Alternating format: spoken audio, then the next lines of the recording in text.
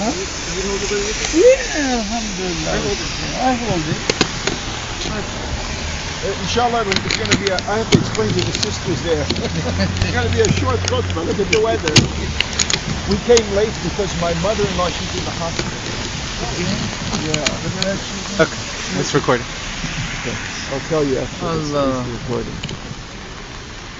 Okay. Ben bir giremem. Yaşıyor.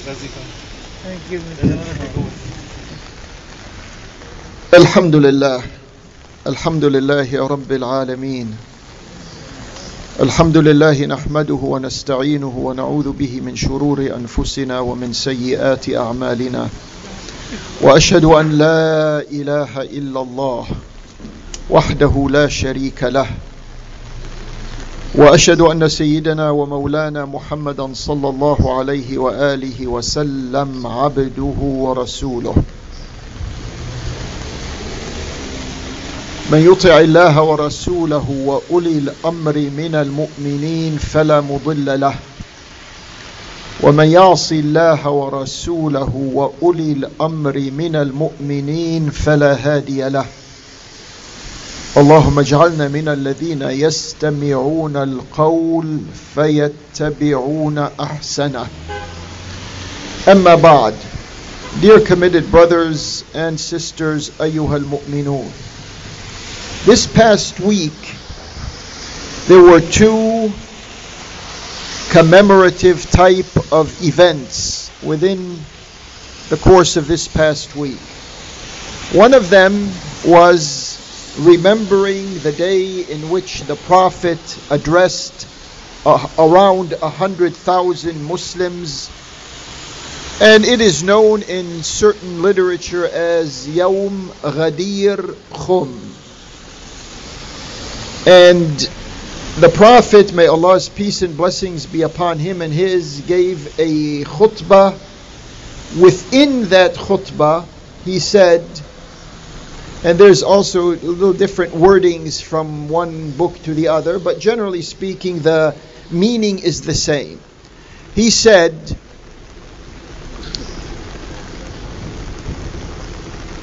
أنا أولى بالمؤمنين من أنفسهم من كنت مولاه فهذا علي مولاه اللهم والي من والاه وعادي من عاداه. The meaning of this statement that has become like a theme for lectures and for khutbahs and discussions and even some essays and books and booklets, etc. The meaning of this statement is the Prophet is saying to the Muslims, I have preference over the rest of the Muslims. أنا أولى بالمؤمنين من أنفسهم. I am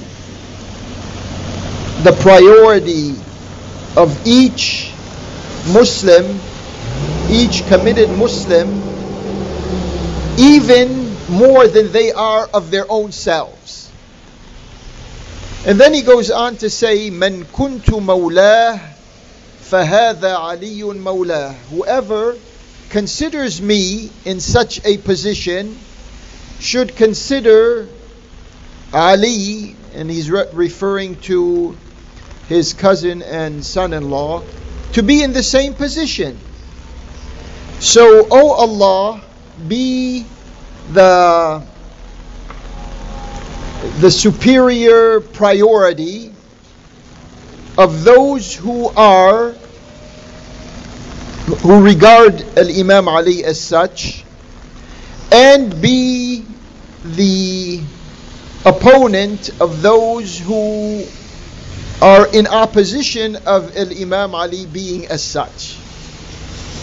That's the meaning of this statement that right now has worked itself into a frenzy of, by some Muslims, fanaticism, by other Muslims, well, let's just forget this whole issue. It'll open up a can of worms and these types of things. That's one of the incidents that was commemorated in the past week. Another incident that was probably remembered by some people, but more than likely forgotten or disregarded by many people. And that is 50 years in which there was an attempt to burn Al-Masjid Al-Aqsa. Now, I'm just going to ask a question. Which one of these issues concerns us immediately in our life? Both of these issues concern us. There's no doubt about that. But which one of them are we involved in on almost a daily basis? And it affects our life in more ways than many ways. It's the second issue. Al-Masjid Al-Aqsa, the occupation of Al-Masjid Al-Aqsa area, the colonization of Al-Quds and Palestine. This is an issue that is in the vein of our life. Yet, this issue sort of passed by without many people even remembering that this happened exactly 50 years ago this past week. That speaks a lot, and even those who are speaking about the first issue, do they relate it to the other issue? Are these issues related? You can ask these types of people, and some of you probably watched some programs or attended some programs in which this type of issue was presented. Now I want to go back to the first issue in which the Prophet, and this is recorded in almost all the books of reliable hadith, whether they are Shi'i books or Sunni books. It doesn't matter, it's in all of them. You'll find it. So the problem with some Muslims is that they consider this hadith to delegitimize Abu Bakr and Umar and Uthman. That's how they understand the hadith. They read it, some of them translate it into their own language, and then they say, therefore, Abu Bakr, Umar and Uthman, when they were ruling, they were illegitimately ruling. The hadith doesn't say anything like that. That's number one. Number two, let us go into this little, we've done this many times before, but we want to add to it because sectarianism now has become a plan for warfare and for divisions among the Muslims. Let us remind ourselves on this occasion, in this week, let us remind ourselves of the relationship between Al-Imam Ali on one side and the rest of those who some people think were enemies of Al-Imam Ali. In reality they were not, but that's how some people think. In the first instance, when Abu Bakr was agreed upon by Al-Muhajirin and Al-Ansar and the rest of the Muslims, when he was agreed upon to become the leader of the Muslims, Abu Sufyan went up to him and he said, and I'm going to quote Abu Sufyan, وَلَّيْتُمْ عَلَى هَذَا الْأَمْرِ أَذَلَّ بَيْتٍ فِي قُرَيْشٍ أما والله لئن شئتم لأملأنها على أبي فصيل خيلا ورجالا. Abu Sufyan here, I want the sectarians to listen. Alhamdulillah, not many of us are, but they're around, they have their influence, they have money, they have resources, they have connections, they have governments. Abu Sufyan is saying to Imam Ali, when Abu Bakr was agreed upon to become the leader of the Muslims, he said to him, you have relegated this affair, meaning the governance of the Muslims, to one of the most debased clans of Quraysh. Abu Bakr comes from a clan that is not like Bani Hashim and Bani Umayyah. So he's saying to Imam Ali, if you want me, I will pack against him all the manpower and all the, in today's language, all the armed forces that are available. Now, if Imam Ali was thinking that Abu Bakr is illegitimate, he wouldn't have responded to Abi Sufyan the way he did. So what did Imam Ali said? And I quote here again. He said to Abu Sufyan, غششت طالما غششت الإسلام وأهله. You have been for a long time cheating the Muslims and the folks of Islam. فما ضررتم شيئا. You haven't done any harm. لا حاجة لنا في خيلك ولا رجلك. We don't need your military power and we don't need your manpower. This was a position, but for those sectarians, we asked you if there was some type of serious animosity between Abi Bakr and Umar and Uthman on one side and Imam Ali on the other side. Why did Abu Sufyan come and approach Imam Ali and say to him these words? And listen to the quote that I just said, the way Imam responded to him. Then we come to Umar. Some people, and this is where it gets really tough for some people to understand, especially the sectarians on both sides, the Sunni sectarians and the Shia sectarians, both.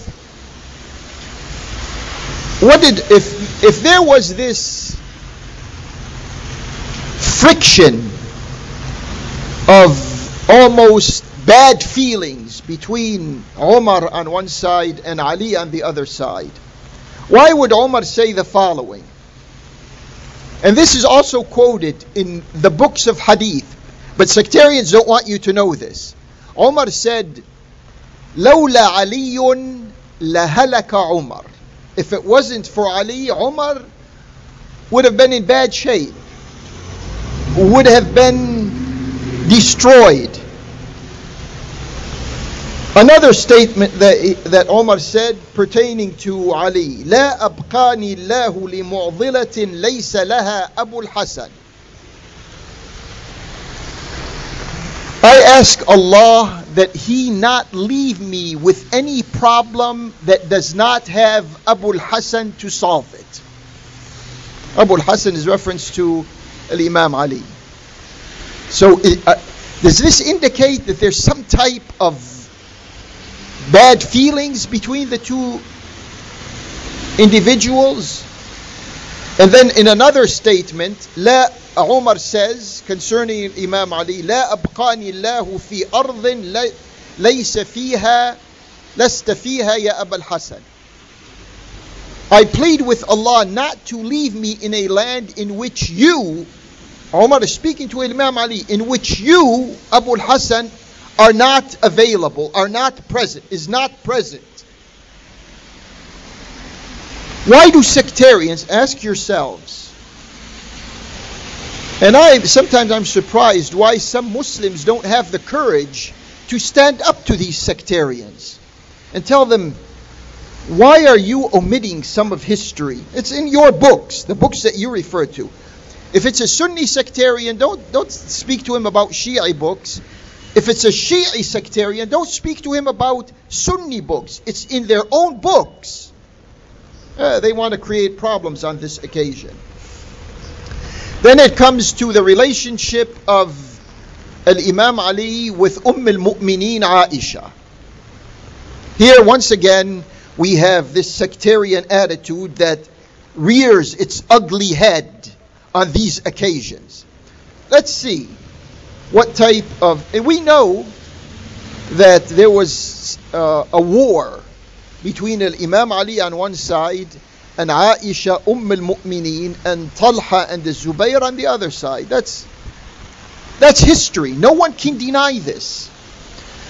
But this serious difference of going to war, did it create bad feelings? Did it create fanaticism? And I'll show you why it did not. And these also quotes are in the common books. Aisha said concerning the ayah in the Quran in Surah Al-Ahzab, إنما يريد الله ليذهب عنكم الرجس أهل البيت ويطهركم تطهيرا. If you read the ayat before this ayah and the ayat after this ayah, you will find that Allah subhanahu wa ta'ala is speaking about the Prophet's wives. Ya Nisa an-Nabi. And then the ayat go on. Aisha, who is from the Prophet's wives, said concerning this ayah, قَدْ نَزَلَتْ بِحَقِّ أَهْلِ الْكِسَاءِ. This ayah was revealed pertaining to the rights of the folks of Al-Kisa. And Al-Kisa is known among Sunnis and Shi'is, there's no difference of definition, to be Imam Ali, Fatima, Al-Hassan and Al-Hussein, with the Prophet with them. Those are Ahl Al-Kisa. And Fatima said, she acknowledged these are Ahl Al-Kisa. Aisha said, and this is in the common books, Sunnis and Shi'is, Aisha said concerning Fatima, the daughter of our beloved Prophet, ما رأيت أحدا كان أشبه سمتا وهديا برسول الله. I haven't seen anyone who most resembles in their features and in their guidance someone who resembles Rasulullah more than Fatima. ما رأيت أحدا كان أشبه سمتا وهديا برسول الله من فاطمة. كان إذا دخل عليها قام إليها. كانت إذا دخل عليها قام. When Fatima used to enter upon him, meaning her father, he would stand for her. وأخذ بيدها, and he would take her by her hand. وقبلها, and he would kiss her. وأجلسها في مجلسه, and he would sit her where he is sitting. وكان إذا دخل عليها, and when the Prophet himself would enter into Fatima's chamber, قامت إليه, she would stand for him.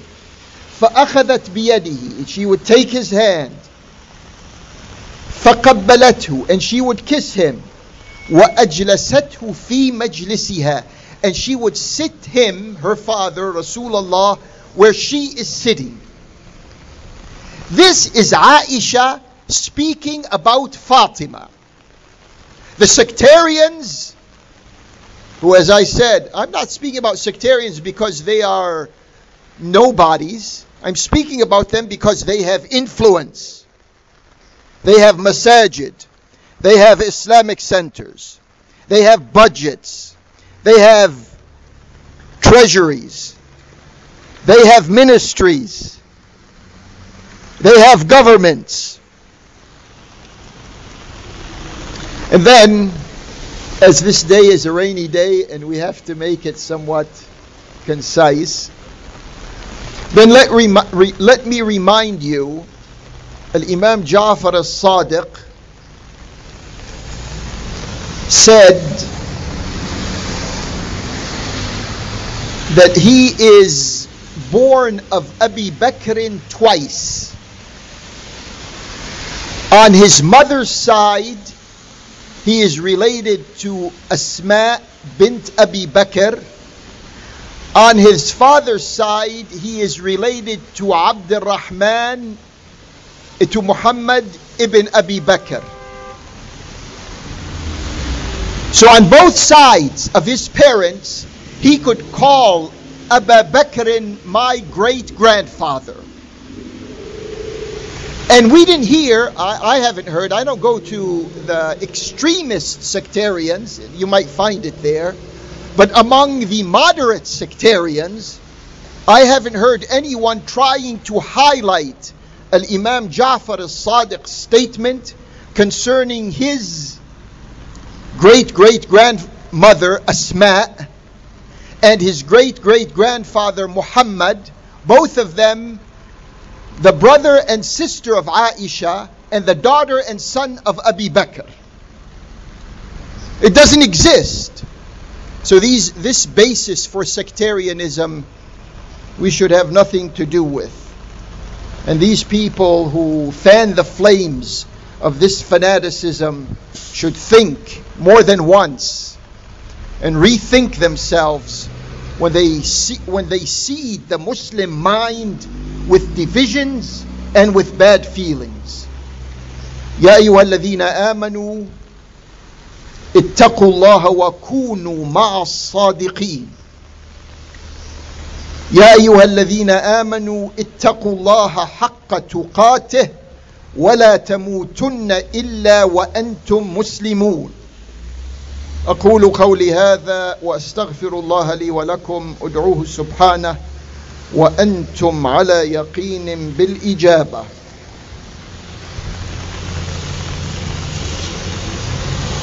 الحمد لله بجميع المحامد على جميع النعم، وصلى الله وسلم على المبعوث خيرا ورحمة وهدى لكافة الأمم محمد النبي الأمي وعلى آله وصحبه وسلم. I wanted to, had the weather permitted, I wanted to speak in some detail. Maybe I'll do it in another khutbah next week or thereafter when Allah subhanahu wa ta'ala gives us better weather conditions here. I wanted to speak about the Judeo-Christian, Zionist, imperialist mix-up that we have in our minds. Many Muslims think if you're speaking about a Jew, you're automatically speaking about a Zionist. Or when you're speaking about a Zionist, you're automatically speaking about a Jew. That circulates, and troublemakers inside of us and outside of us, they're playing on our ignorance in this area. And the same thing with Christians. Anytime some Muslim refers to a Christian, they think, oh, these are imperialists. Or anytime someone is referring to imperialists, oh, these are Christians. This is an area that has to be cleared up. And may Allah subhanahu wa ta'ala give us the fair conditions to work on clearing this out in the minds and in the hearts of the Muslims. In the meantime, we know, this is a fact of life, we know that there are babies, there are children, there are dispossessed human beings. Let's not call them Muslims. Human beings. Almost everywhere you look on the Islamic map. Children in, right now, Kashmir. This has the potential of blowing up into a world war that will have an effect on all the societies of the world. We're talking about a nuclear India, a nuclear Pakistan, and a nuclear China. The three of them are around Kashmir. And what if they begin shooting and it develops into a nuclear issue? What do the clergymen have to say? Whether they are Hindu clergymen or whether they are Muslim clergymen or whether they are Christian or whoever they are. What do they have to say? Do they want to speak to us after the tragedy? We can't pre-think the tragedy. May Allah exclude us from such a development.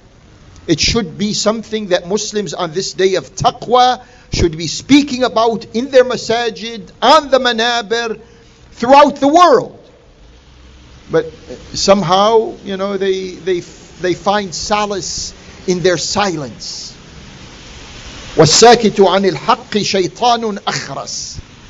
Whoever fails to speak about the truth and the facts is a speechless Satan. There's a hadith that is referred to. The Prophet says, why do we Muslims react to issues when they are being planned? These people who speak, what do they speak about on Friday? They speak about being good, being passionate, being loving, being caring. Okay, who are you passionate for? Who do you care for? If you're afraid to speak about Muslims in Kashmir, or Muslims in Palestine, or Muslims in Myanmar, or Muslims in China, or Muslims in North Africa, or Muslims wherever they are, if you're afraid to speak about these Muslims, what value do you have? Why should you be speaking to begin with? Descend from the minbar. Exit the masjid. When are we going to wake up? How long is going to take? Do I have to personally be victimized to begin to speak out against tyrants and dictators and autocrats? Do I personally have to be victimized? This is the way we act and behave. What are some of the issues we should be concerned with? One of the issues we should be concerned with is the war that is going on in Yemen and has been going on now for more than 4 years. Why shouldn't this be the talk of the town? 20 million Yemenis? This number doesn't come from Muslims. It comes from the United Nations. 20 million Yemenis are potentially going to die because of hunger and because of disease. And we say we are brothers to each other. Why are the Saudis killing people in Yemen and been doing so for 4 years running? And alhamdulillah, these brothers and sisters in Yemen are not weaklings.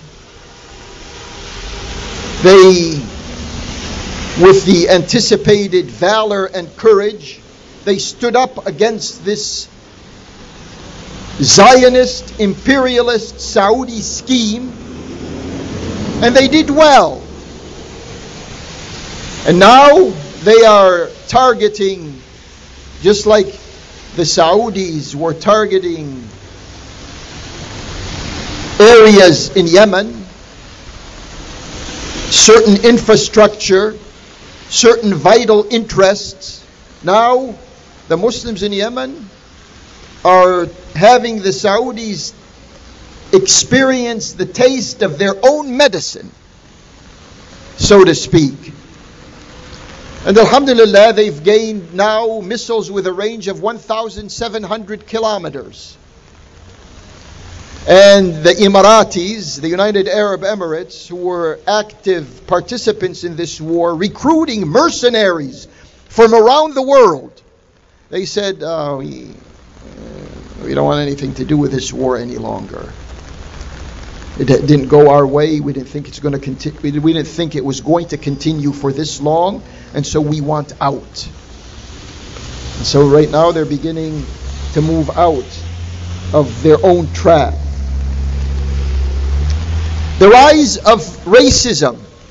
Shouldn't that be a concern? If we Muslims are saying that we are all equal, we just a couple of weeks ago reminded ourselves of Hajjat al-Wada', when the Prophet said, "La fadla li Arabiyyin ala a'jami, wala li abyad ala aswad," and vice versa, illa bit taqwa.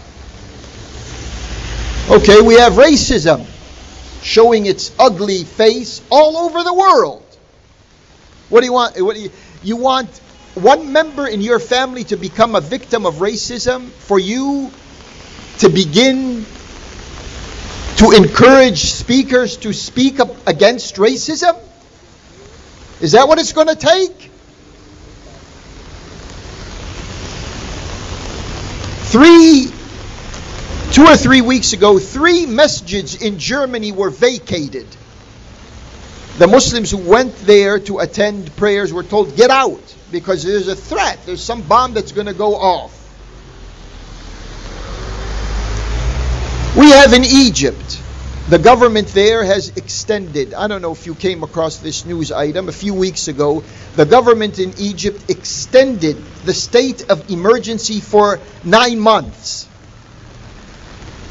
Have you ever thought that we Muslims have been living in a state of emergency for over 9 centuries? We've been living in a state of emergency. No freedoms.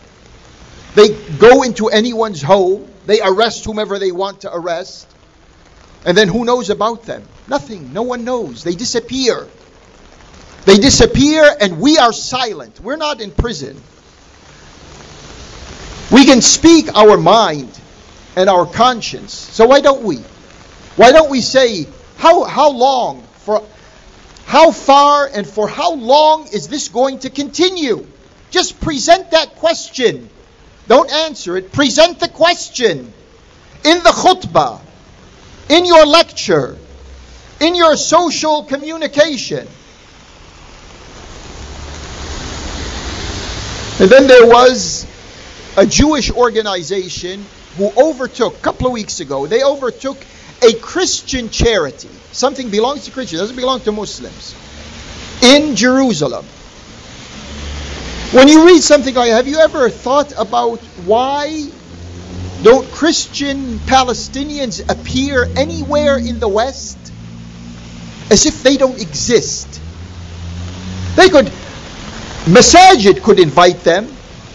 Churches could invite them. Social organizations can invite them. They have many opportunities, but no one, as if they don't exist. Let them speak about their experience. To have the world know that Zionism is not only victimizing Muslims, but is also victimizing Christians. But no one wants to invite anyone like that to speak anywhere. These masajid are too busy with sectarianism, Sunni and Shi'i issues. They can't expand their thoughts to the range of the Quran. Speaking about sectarianism or racism, this businessman that we have in the White House, and he's a businessman, right? He wants to buy Greenland. Everyone heard about that. He wants to buy Greenland. Of course, he offended the Danish, who are the sovereigns of that piece of land.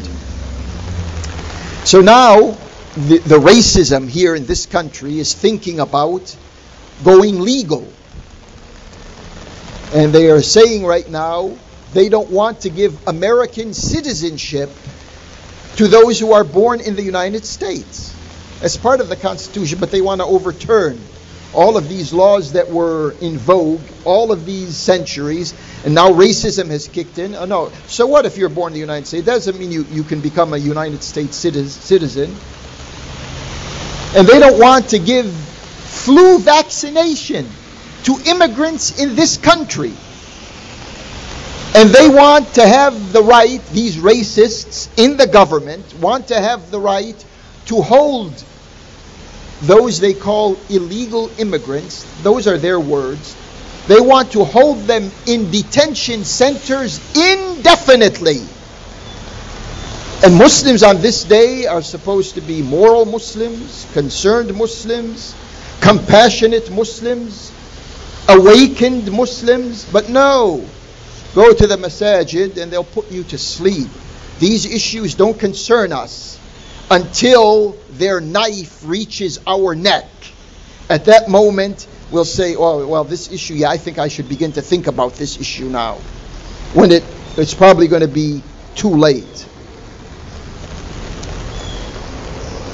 And alhamdulillah, may Allah subhanahu wa ta'ala increase His blessings and His care for us.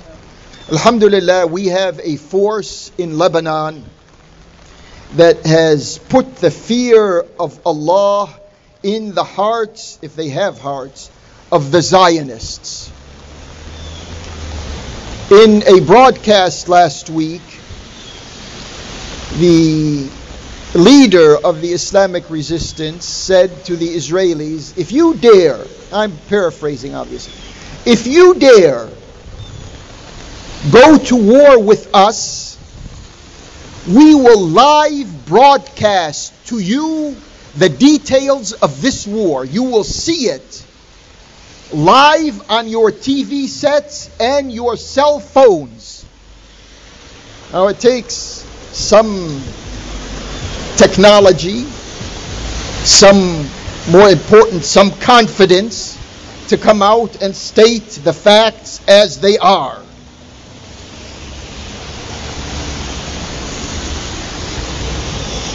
And then now we have something that is developing, which you may call the unity of resistance. The Israelis have been bombing inside of Iraq. That means the Israelis, the Zionists, are inviting to the war front another country. The Israelis are talking about bombing inside of Yemen, Bab al-Mandab, the strait between Asia and Africa. They want to go after Ansarullah. Well, you're welcome. What you are doing now, and what you are planning on doing in the coming months and years, if you have that long to live, is what you always have concealed. You were involved in these types of warfare decisions before, but you were hiding behind the scenes. Now, anyone who has 2 eyes and 2 ears can see and understand everything that you are doing. And then we have a Saudi journalist who writes an article in an Israeli newspaper just a couple of days ago. The newspaper is Israel Ha'al-Yawm, Israel Today. That newspaper is financed by Sheldon Adelson, the same financier of the Trump campaign. It's a newspaper that is the ultra ego of Netanyahu. This Saudi could have found another newspaper. No, he picked this particular one. And what did he say in this to make a long article in a line or two? He said that the survival of the Arabian Peninsula rulers is going to be accomplished by allying themselves with Israel. And he said in his article, okay, people are going to ask, how about the Palestinians? What happens to the Palestinians? He said, the Palestinians will have to make do with Jordan. Jordan is their country. Jordan is their homeland. Now we have a very clear alliance between this. The more the days and the months go by, the more obvious it becomes that the Saudis, who are officially and off the record both saying that Iran is our major enemy, no longer Israel. Israel right now is their major friend. Compare this, just do a quick mental comparison. We know the hostility and the animosity that the Saudis have towards the Islamic Republic of Iran. But has the Islamic Republic of Iran, on the tongue of any of its officials, has it ever said that Saudi Arabia is our number one enemy, and then entered into some type of alliance with Israel? Imagine if this would have happened on the other side. What would have happened? But it's obvious, everyone can see right now who's the enemy and who's the friend. If you can't see it now, you probably will never be able to see it. And the diagnosis of your ailment can be traced to this sectarianism that has poisoned the Muslim mind and that has poisoned the Muslim heart. Allahumma arina al-haqqa haqqan warzuqna ittiba'ah wa arina al-batila batilan warzuqna ijtinabah wa la taj'alhu multabisan alayna waj'alna lilmuttaqina imama. Allahumma ahdina fi man hadayt wa afina fi man afayt وتولنا فيمن توليت، وبارك لنا فيما أعطيت، وقنا شر ما قضيت، فإنك تقضي ولا يقضى عليك، وإنه لا يذل من واليت ولا يعز من عاديت، تباركت ربنا وتعاليت، فلك الحمد على ما قضيت، نستغفرك ونتوب إليك. وصلى الله على محمد وآل محمد. بسم الله الرحمن الرحيم. والعصر إن الإنسان لفي خسر إلا الذين آمنوا وعملوا الصالحات وتواصوا بالحق وتواصوا بالصبر. ومن أظلم ممن منع مساجد الله أن يذكر فيها اسمه وسعى في خرابها، أولئك ما كان لهم أن يدخلوها إلا خائفين، لهم في الدنيا خزي ولهم في الآخرة عذاب عظيم. إن الله يأمركم أن تؤدوا الأمانات إلى أهلها، وإذا حكمتم بين الناس أن تحكموا بالعدل، إن الله نعم يعظكم به، إن الله كان سميعا بصيرا. ولذكر الله أكبر، والله يعلم ما تصنعون، يعلم خائنة الأعين وما تخفي الصدور. وأقم الصلاة وأرحنا بها.